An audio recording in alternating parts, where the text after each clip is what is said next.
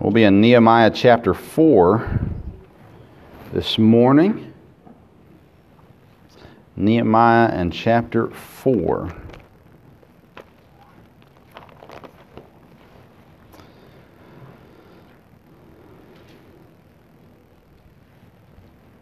Hope you had a good week. It's funny, a work week, it was a short week because Monday was Labor Day. Me and James were talking before. It feels like that was about 2 weeks ago. It seemed like it took a little while after Monday to pass by, but I hope you had a good week. Hope you had some time off on Monday to enjoy. My mom and dad came down Sunday after church, and we got to spend some time together Sunday and Monday, and enjoyed that time together. They came over and looked at the building, and we just talked about how good the Lord's been and how He's answered our prayers, and excited about that, and definitely excited about what God is doing here. Nehemiah chapter 4, and we're going to read the first 6 verses of Nehemiah 4, and then we'll pray, and we'll look at a few thoughts today from this chapter. Nehemiah chapter 4, starting in verse number 1. The Bible says, "But it came to pass that when Sanballat heard that we builded the wall, he was wroth and took great indignation and mocked the Jews. And he spake before his brethren with the army of Samaria and said, What do these feeble Jews? Will they fortify themselves? Will they sacrifice? Will they make an end in a day? Will they revive the stones out of the heaps of the rubbish which are burned? Now Tobiah the Ammonite was by him, and he said, Even that which they build, if a fox go up, he shall even break down their stone wall. Hear, O our God, for we are despised, and turn their reproach upon their own head, and give them for a prey in the land of captivity, and cover not their iniquity, and let not their sin be blotted out from before thee. For they have provoked thee to anger before the builders. So built we the wall, and all the wall was joined together unto the half thereof, for the people had a mind to work."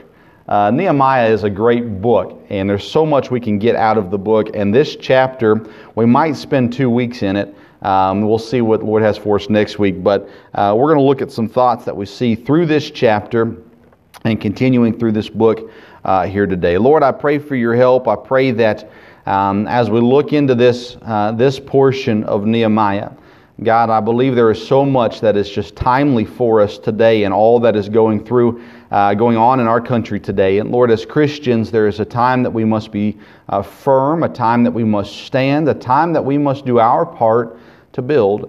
And God, I pray that today, in looking at Nehemiah and the instances of this time in history, that, Lord, we can learn and grow from it. Help me to present it clearly and correctly, I pray in Jesus' name.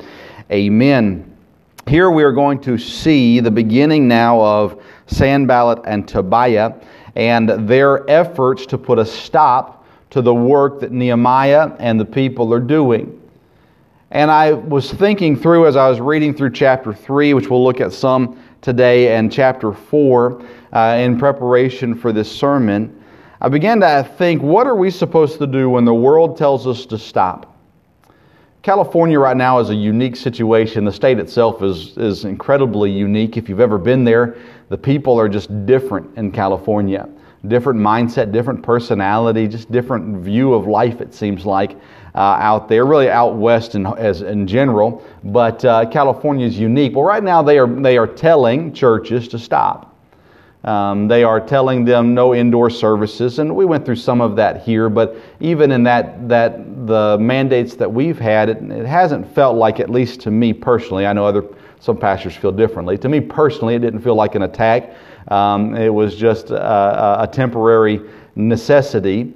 But in California right now, pastors are being fined for holding services, thousands upon thousands of dollars.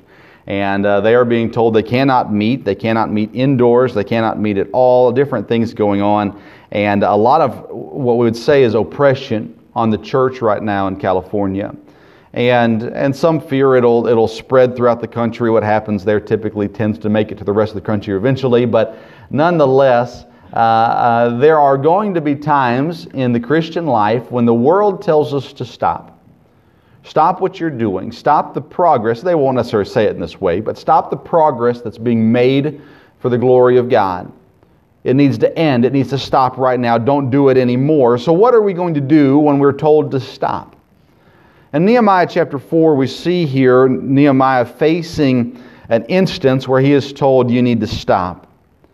And so I want us to look at just 3 thoughts today that we can learn or see from these passages. Number 1, I want you to understand this morning that most of your work will go unobscured by the world.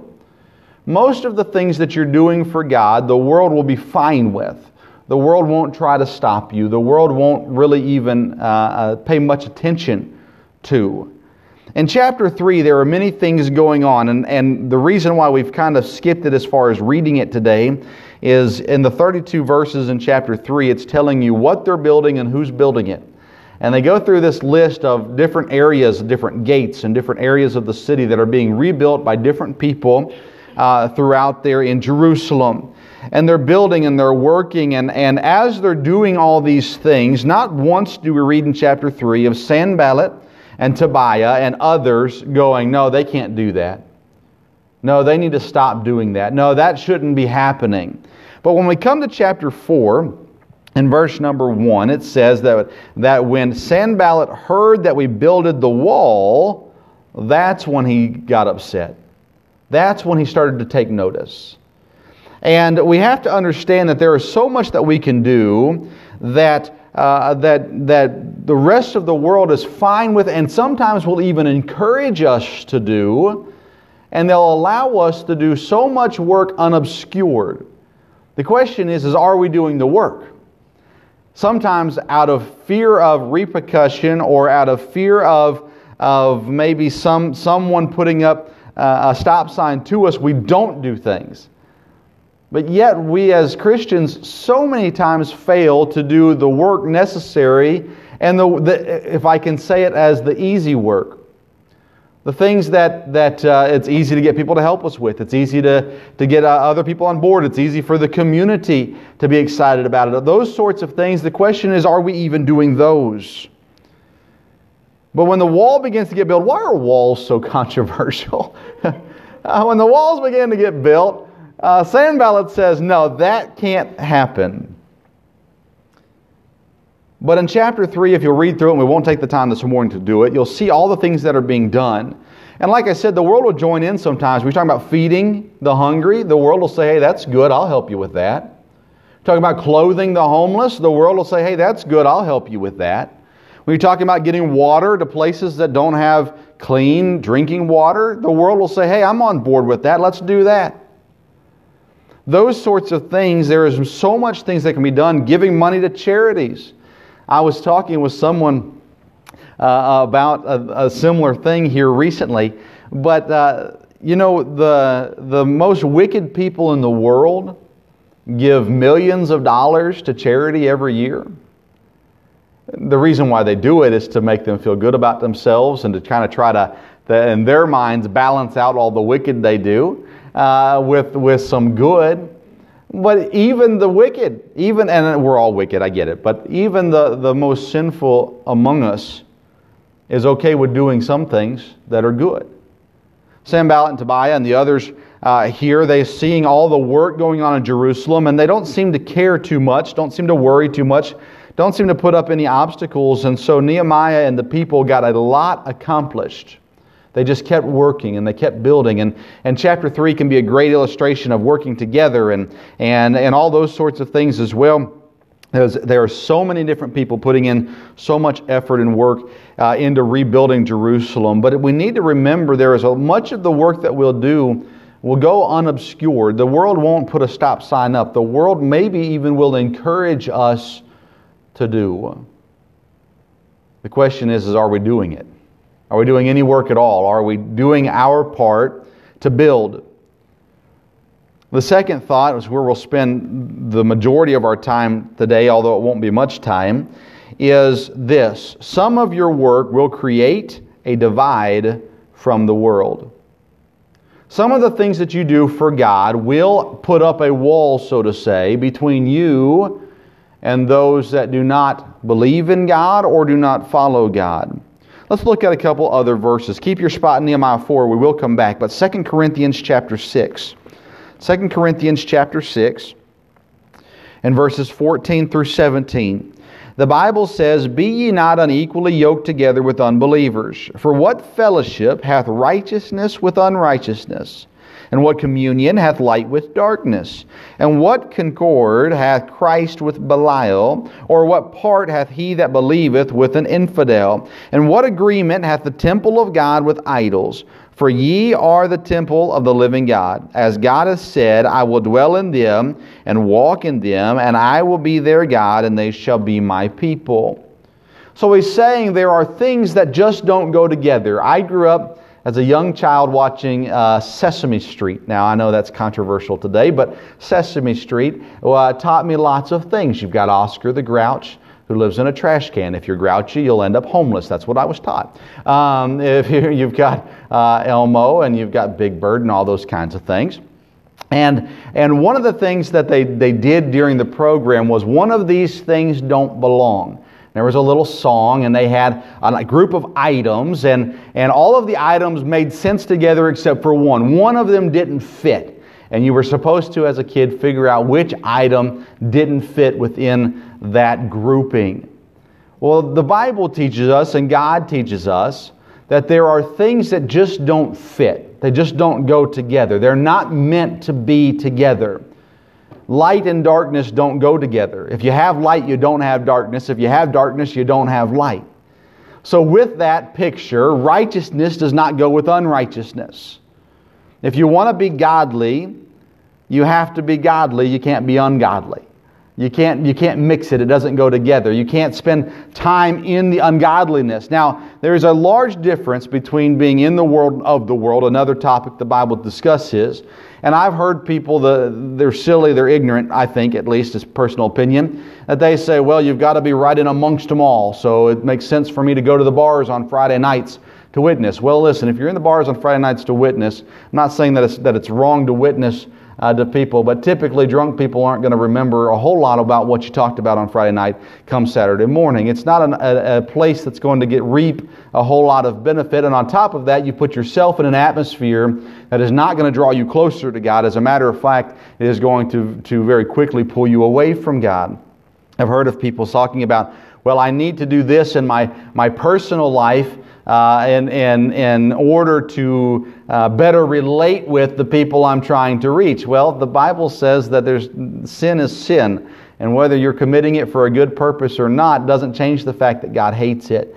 And so we cannot mix righteousness with unrighteousness. It does not fit together. It says in verse 15, what concord hath Christ with Belial? It doesn't fit God and false gods and wickedness and other things.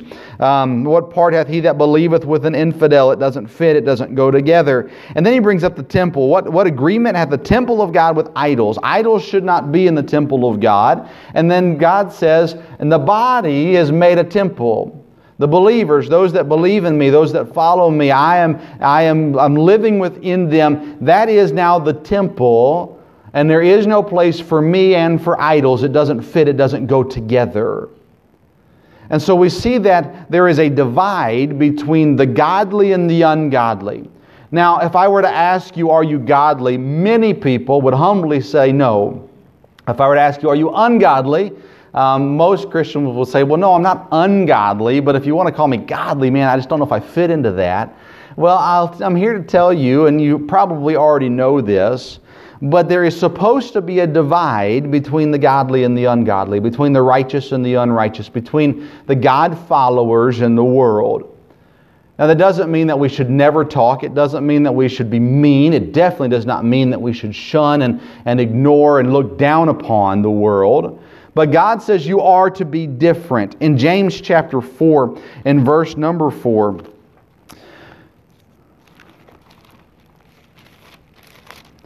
the Bible says, Ye adulterers and adulteresses, know ye not that the friendship of the world is enmity with God? Whosoever therefore will be a friend of the world is the enemy of God. Now again, let's make sure we understand what we're talking about here.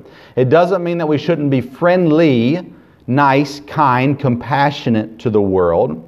But it does mean that we should not be spending all of our time immersed in the things of the world. We should be having our time spent immersed in the things of God. And God says, if you're a friend of the world, meaning that you're a companion, that you are attached to, that you are immersed in the world, then you're an enemy of God. Because the things of the world and the things of God are at enmity. They don't go together. They don't mesh. They don't blend. And so there is a divide between you, there should be, between you, a Christian, and the world. And that division will bring up some interesting experiences in your life. A wall that they are building here in Nehemiah not only is going to divide them from their so-called enemies, Sanballat and Tobiah, it is also going to protect them from their enemies. I could tell political jokes. I'm going to try to refrain from it today. But as you build a wall, you build it for a reason. In most cases, sometimes I guess it's just decorative, but in most cases a wall is to protect or to divide, to keep people out or to keep people in. Prisons have walls in between the cell blocks. It's not just a big old open room for people. They keep them divided. There are walls or fences that are built around prisons to keep the people within the prison. There are other people who build walls around their houses to keep people, or fences to keep people from getting into their property. It goes different directions, it goes different ways, but is a purpose for it. It is a division. That's the whole reason you put up a gate or a wall or a fence, to divide something. From the earliest of days, people would put up divisions between their property and someone else's property, so they know where their property ends and begins. Well, think of this for a moment. In verse number 1, we read that Sanballat was angry because they were building a wall. Look in verse 7. But it came to pass that when Sanballat and Tobiah and the Arabians and the Ammonites and the Ashdodites heard that the walls of Jerusalem were made up and that the breaches began to be stopped, then they were very wroth. They were upset now. Why? Because now there is a division. For the longest time, the nation of Israel, Jerusalem and the Jews, were going through a time of, ultimately, its punishment from God, discipline for their idolatry and for their turning away from God. Many of them had been taken captive, and there was still this remnant that was left in Jerusalem. And so during this time, the enemies of Jerusalem didn't view them as a valid threat. They were weak, they didn't have protection, they were just kind of now living a part of their society, the enemy's society, as opposed to their own society.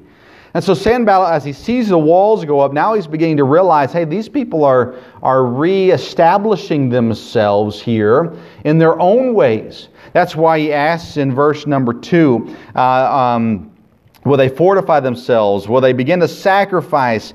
Will they revive the stones out of the heaps here, and all these sorts of things? He's asking the questions, who do they think they are? Are they going to try to make themselves a nation again? Are they going to try to build themselves up their own society, doing their own things, not doing the things that we have done, not doing it the way that we have been doing it here recently? What are they doing with all this building? And now that they're building a wall, it's going to give protection and division here in Jerusalem. When we put up biblical walls to divide and to protect us from the things of the world, there are going to be people who are going to be upset about it. And we've talked about this before, but the definition of love used by the world today is different than the definition of love used by the Bible. The world tells you that in order for you to love me, you have to accept and be okay with everything that I do. The Bible teaches us that in order for us to love someone, we have to help them do what is right. So when they're doing wrong, we try to help them do right. We don't say, well, I know you're doing wrong, and you know what? You know that I don't agree with it, but it's what you want to do, so it's okay. Well, that's not true biblical love. True biblical love is, hey, you're doing something that is wrong, and there's going to be a consequence for it, and you're not going to like it. This is going to lead you down a dangerous path. This is going to put you in position to really fall into some trouble in your life. You need to get right. What can I do to help you do right? Many people won't listen to us in that case, and that's going to happen. That's something we have to understand, that as we love someone, there's many times they're going to deny it. They don't want it. They don't want that kind of love. And as we put up biblical walls in our lives that say we have to be different, we have to be divided on these issues in life because God is not okay with it. And so that wall that gets put up, there are going to be people who are going to respond very negatively to that. Now listen, I admit, as much as anybody does, there are people who put up walls and they do it in the wrong way. Their attitude is wrong. Their mindset is wrong. The way they respond to people is wrong. I'm not here to say that everyone who puts up the right standard, if I can use that word, always does it the right way. But the Bible teaches us that there are walls that we must put up to divide us, to separate us, as well as to protect us. We put up walls on moral issues. There are lifestyles in the world today that we're being told we need to be okay with, but the Bible says God is not okay with it. Now, how do we handle it? Again, there is a right way and a wrong way. There is a kind way, a loving way, and a hateful way to go about this. But God does tell us you need to put up the wall. The lifestyles are wrong. They're immoral. They're wicked. You can't have anything to do with it. You cannot be one that says, I'm okay with it, because God says, I am not okay with it. God says, I hate it. God says it is an abomination. So we can't, I'm telling you, the world is beating us and beating us and beating us, making us weaker and weaker and weaker on stands on biblical issues. Because everyone in the world is telling us, you need to be okay with this. We're going to put it on television, we're going to put it in music, we're going to put it on kids' shows, we're going to put it in different places where you have to see it. We're going to put it in education where people are going to be taught, your children are going to be taught that it's fine and it's good and it's acceptable.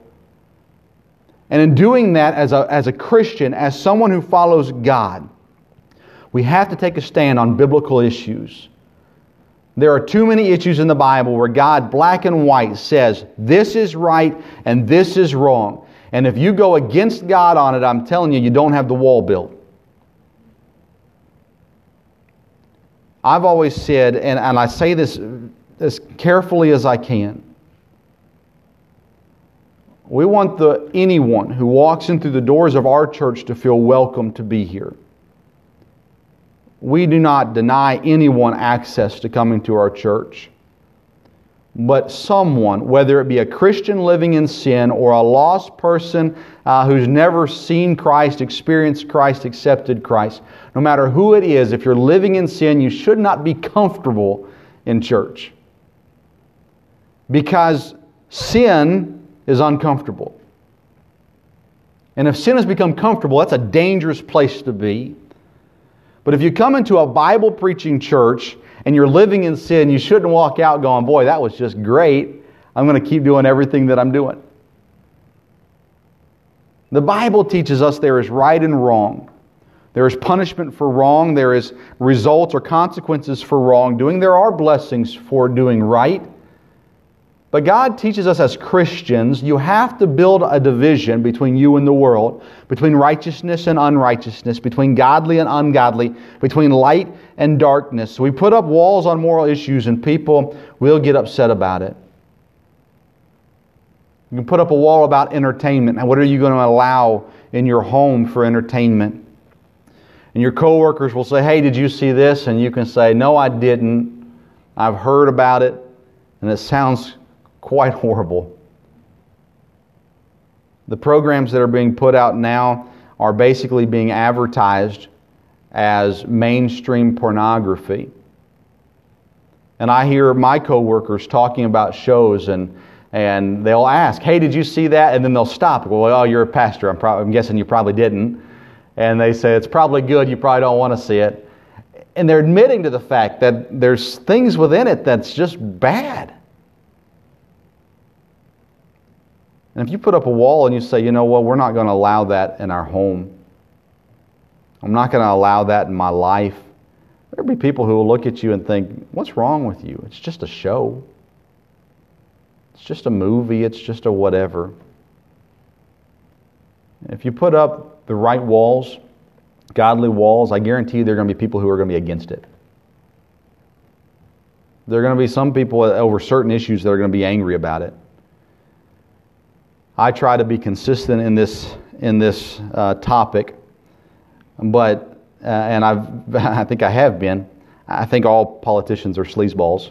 I don't trust any of them. I don't think any of them are great people. I'm sure there are some good ones out there somewhere in the world, but nonetheless, as a Christian, we're coming up on an election. You can support a person if you want to. That's your choice. But for me, I have learned that I have to support principles.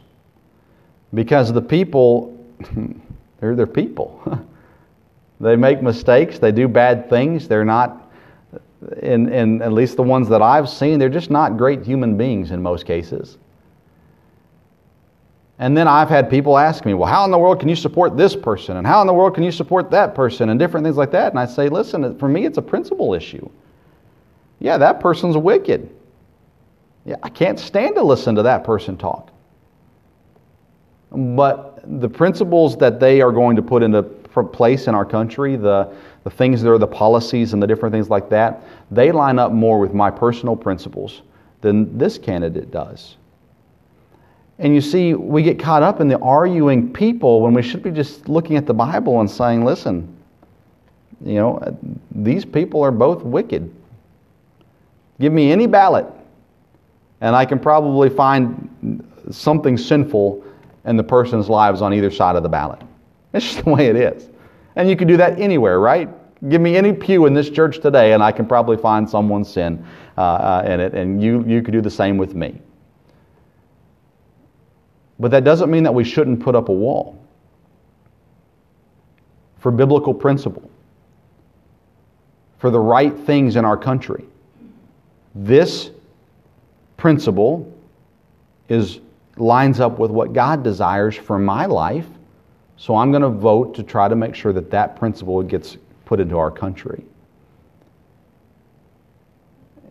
Again, if you want to support a person, that's fine, that's your choice. But I'm telling you, as a Christian, the world looks at us and they say, how in the world can you tell me this is wrong when you're saying that this person's a great Christian? Listen, people aren't stupid. They can see very clearly the hypocrisy that Christians have in this world today. We have to be so aware of what God desires and put up the walls on biblical principles. I believe we should call our politicians out when they do something that is wrong. I also believe that it's okay for us to say something nice about the politician that we don't like if they do something good. I've always said, and I'm getting off on a rabbit trail, personal preference. If you can't say something nice about the person you don't like, and if you can't say something bad about the person you do like, then I don't care about your opinion, because you're only going to give me one side of the story. But that has nothing to do with this, so I don't even know why I'm telling you that. Most of your work is going to go unobscured by the world. Some of your work is going to create a divide from the world. When we put up those walls, there are going to be people who are going to look and say, no, you can't put up that wall. No, you can't fight that issue. You're supposed to love me. No, you can't say that I'm wrong. You're supposed to love me. Hey, listen, if the Bible says you're wrong, you're wrong. Whether it be a Christian or a lost person, if the Bible says you're wrong, you're wrong. It's just that simple. So then, number 3, and lastly, let's ask the question, how will you react? When you're building the walls and putting up the walls that God's told you to put up, and people come against you and they say, I don't like you, I hate you, what you're doing is mean and wicked, and you're not being a Christian, and all those sorts of things, how are you going to react to that? Look in verse number 6. So built we the wall. We just kept working. We began building, and we kept building the wall. Look in verse number 21. So we labored. We just kept working.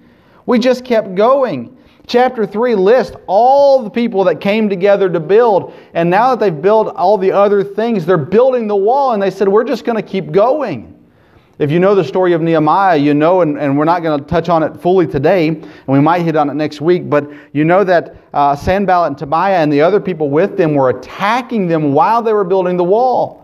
They're sitting there building and fighting.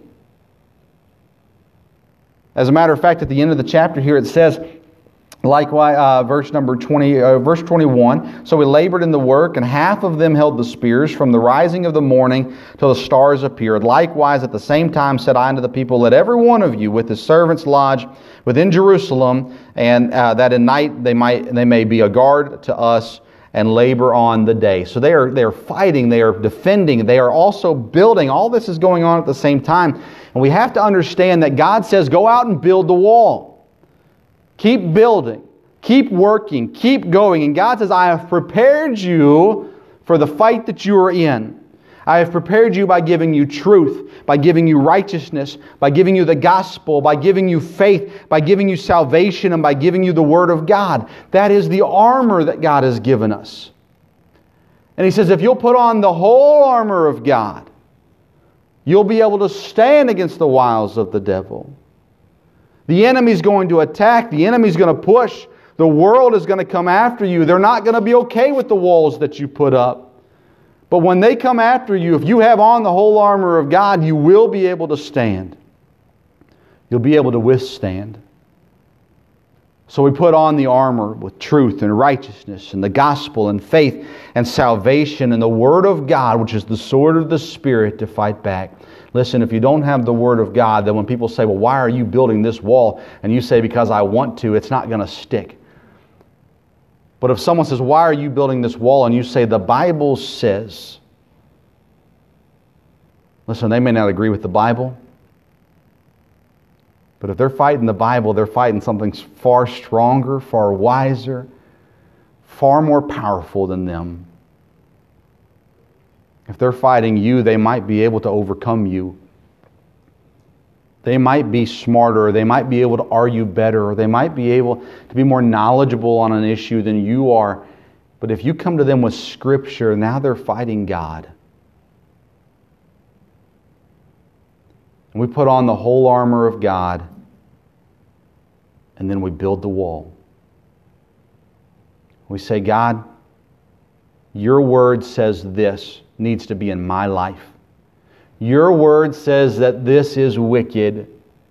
I'm going to build up a wall to divide, to separate from that thing, and to protect my heart from that temptation. Sanballats and Tobiahs are going to come, and they're going to be angry, and they're going to say things. They're going to try to trick you, deceive you, overpower you. Just build the wall. Just keep laboring. Just keep working. In confidence that it's what God sent you to do. Nehemiah, we looked in chapter 1 or chapter 2, where Nehemiah, he kept God at the center of it all. God told me to go do this. God told me to go do this. God provided for me the things that I needed in order to do it. This is God's plan, and so I'm going to build the wall. Listen, it's God's plan in your life to build up walls, to divide, and to protect you from the wickedness of the world. It's important that we keep laboring and that we keep working. What's your response going to be when they attack you? What's your response going to be when they mock you? What's your response going to be when they're angry at you because you're building the wall? I'll tell you this, if your wall is biblical, you'll be able to stand. Maybe there are walls in your life today that you actually need to tear down. Maybe you've put up walls that aren't biblical.